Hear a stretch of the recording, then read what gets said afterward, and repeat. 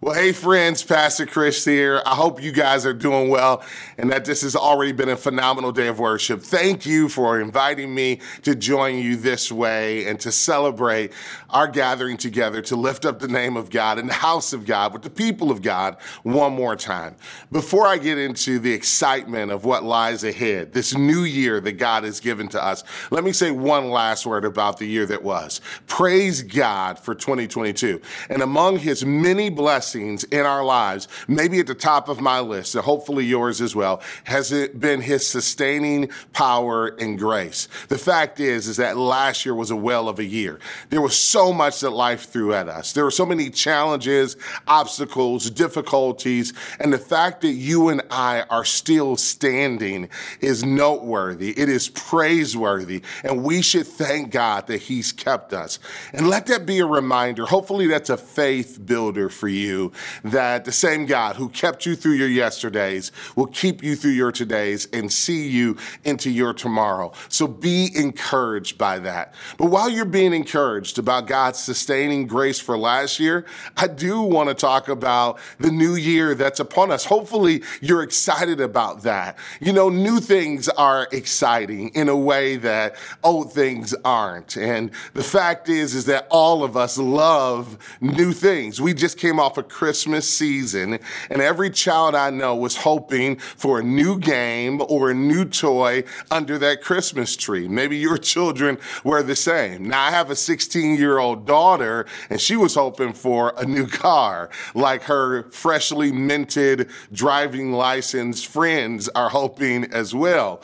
But that's not just something that is specific for kids or teens. The fact is, we adults long for newness as well. Who among us isn't praying for maybe new opportunities or a new relationship, or maybe you're looking for a new job or a new season of life? All of us are praying for newness. And why is it? It's because newness offers something fresh. It offers new possibilities, the potential of new blessings, like old things don't. Think about it. Who gets excited about leftovers? Who is enthusiastic about things that are outdated and obsolete? No, we want something that is fresh and that is new.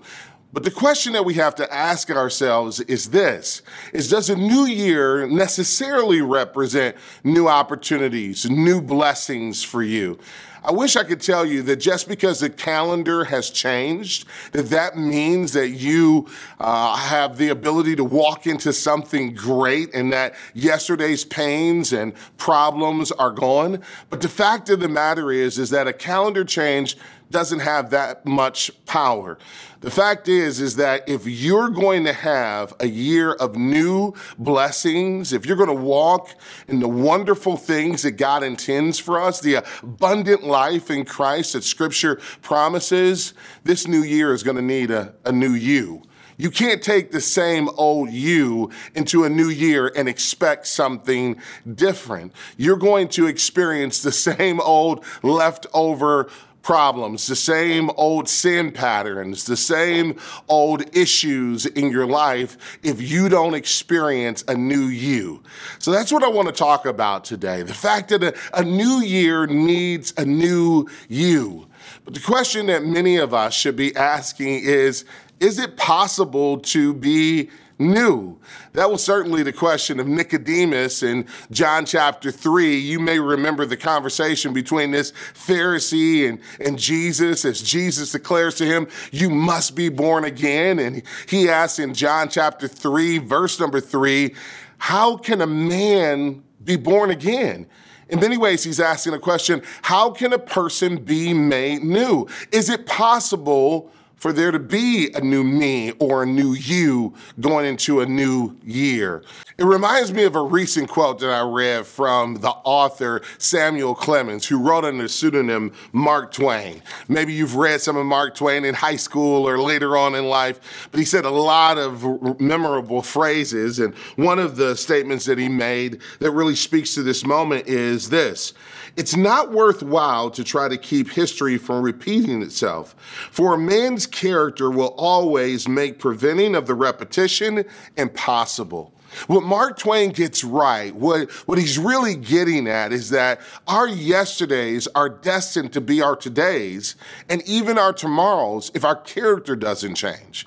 That we have to be made new if we're going to experience new things. This is why, again, I say a new year needs a new you if you're going to experience the blessings that God has for you. The Apostle Paul, when processing this question, details his conclusions in Romans chapter 7. Around verse number 15, he begins to lay out his dilemma. He says, the good that I want to do, I don't do, and the evil I don't want to do, I keep on doing. It's like he found himself on a hamster wheel of past patterns of sin and past difficulties and problems. Those leftover issues didn't just go away in Paul's life because the calendar changed or his geography changed. See, you can't escape you. A new year needs a new you. Paul ultimately concludes, oh, what a wretched man I am. He comes to this place where he feels like a dead man on the inside. He says, who can deliver me from this body of death? And that's where he got to the right question. I love, and I find it enormously interesting that Paul, when processing, how can I be free from my old patterns, didn't ask, what can deliver me? He asked, who can deliver me? He knew that the answer was in a person, that the only way we can become new is if we had a new relationship. He goes on to say in 2 Corinthians chapter 5, verse number 17, that if any man be in Christ, he is a new creature. Old things have passed away. Behold, all things have become new. God wants to make all things new in your life, but it comes through a relationship with Jesus. But how do we experience this newness? I want to talk about two things that we have to do in order to experience newness in Christ. And I want us for a moment, if we could, to just look at Paul's writing in the book of Philippians chapter 3. Let's go there, chapter 3, verses 12 through 16. Brothers, I do not consider that I have made it my own. But one thing I do, forgetting what lies behind and straining forward to what lies ahead, I press on towards the goal for the prize of the upward call of God in Christ Jesus. Let those of us who are mature think this way. And if in anything you think otherwise, God will reveal that also to you. Only let us hold true to what we have attained. Paul is clearly writing about this whole process of being made new, and he describes it so beautifully. But he also helps us to see that there are two things that we're going to have to do if we're going to experience newness in Christ. Verse 13 really crystallizes it. Notice what he does here in verse number 13. He contrasts two directions that we need to think about. First, our past, forgetting those things that are behind, and then our future, straining forward to those things that are ahead. So let's just talk about those two things. First, let's talk about forgetting what lies behind. What is Paul getting at here? Well, he's getting at what he refers to in verse number 3 of this chapter as confidence in the flesh. Paul says this, that if you're going to become new, if you're going to be a new you in a new year and experience all the new blessings that God has in store for you, the first thing you're going to have to do is to put behind you or to forget or to leave behind those things of the past. And namely the mindset that somehow I can put confidence in the flesh. You're not going to experience newness in Christ as long as you're putting confidence in the flesh. Now, how did this confidence express itself according to Paul? Well, he says in verse number 5 that he was a guy who really relied on social status. He goes on to describe himself as being circumcised on the 8th day of the people of Israel. He was from the tribe of Benjamin. He was a Hebrew of Hebrews. All of these things were ways that Paul would justify his significance, his importance, his success. It was so much built on social status. And so if you're going to be the new you that God wants you to be, you have to stop defining yourself by social status. Stop defining yourself according to the way that the world defines success. You know, our social status can never pay for our salvation. It's interesting that Paul would think that somehow his success or his salvation could somehow be defined by his birth, or him being a part of a particular nation of people, or him somehow being able to take credit for the things that he didn't control. He couldn't control that he was born into Israel. He couldn't control the day he was circumcised. He couldn't control what tribe he was a part of. In other words, Paul couldn't afford the gift of salvation through his social status.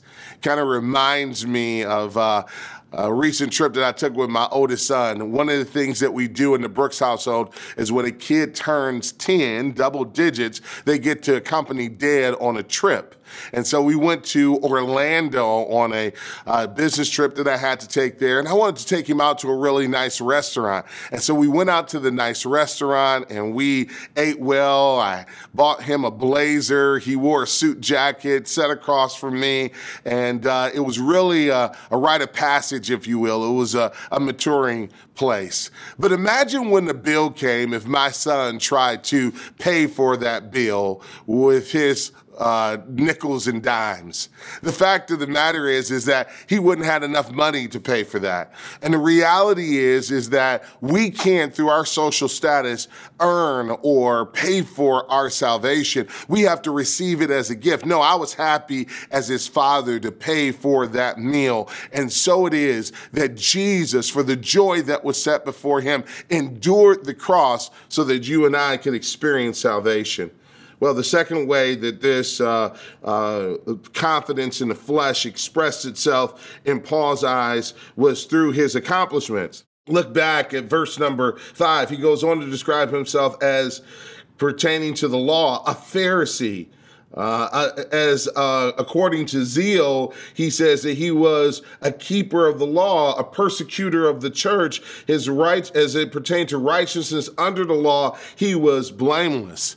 In other words, he said, look at my resume. Look at how hard I've worked. Surely I can have confidence in the flesh more than any other person because of how hard I worked. Well, friends, I want to let you know that your hard work can't earn your salvation. You can't put confidence in that. You can't put confidence in your social status, and you can't put confidence in your hard work. Many of us are still operating from the mindset that somehow we can earn our way to salvation, or somehow we can work hard enough. I just want to have you picture something for just a moment. Can you imagine showing up before God on the day of judgment and him asking you, why should I let you into heaven? Why should I grant you paradise? Why should I grant you salvation and everlasting life with me, and us presenting our resumes to him? That's not going to cut it. And the fact of the matter is that he's so unimpressed with that. Again, if we can't be made new because of our social status or because of our personal achievements, how do we experience newness? Is we leave those things behind. We forget about that way of thinking, and we embrace a way of thinking that salvation is a gift from God. And if I can receive what Jesus did for me on that cross by faith, then I can be saved and I can be new. And I won't be dependent on the calendar change for my blessing. I'll be depending on Christ for the transformation that I truly need in my life. Well, the second thing he tells us to do in verse number 13 is that we need to strain forward to what lies ahead. To put it a different way, we need to reach forward for what lies ahead. What Paul was really getting at is what he said in verse number 8. He says, I want to take a hold of Christ. I want to take a hold of Christ, even if it costs me everything. He says in verse number 8, indeed, I count everything a loss because of the surpassing worth of knowing Christ Jesus, my Lord. In other words, he said all of that previous stuff, that living off of personal achievement or thinking social status, likes and follows were somehow going to earn me happiness, that thinking that I can make enough money or amass enough possessions or accomplish enough achievements in order to have inner peace. He says, I put all of that behind. And he goes on to call all of that stuff rubbish. He says all that was dung or trash.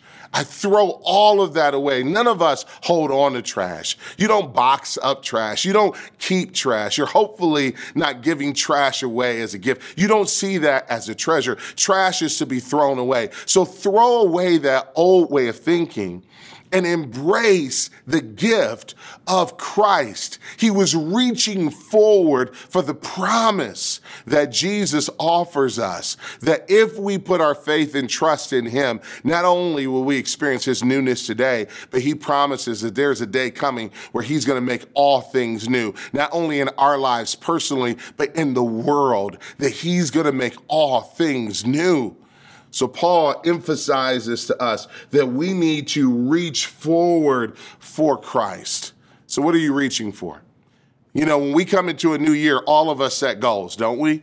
We set fitness goals. Maybe you've made resolutions around your finances. Maybe you've made resolution around dieting, all of those things. I hate to bust your bubble. Those are great resolutions to make, but 80% statistically of those of us who make resolutions in January, on January 1st, have already dropped them by February 1st.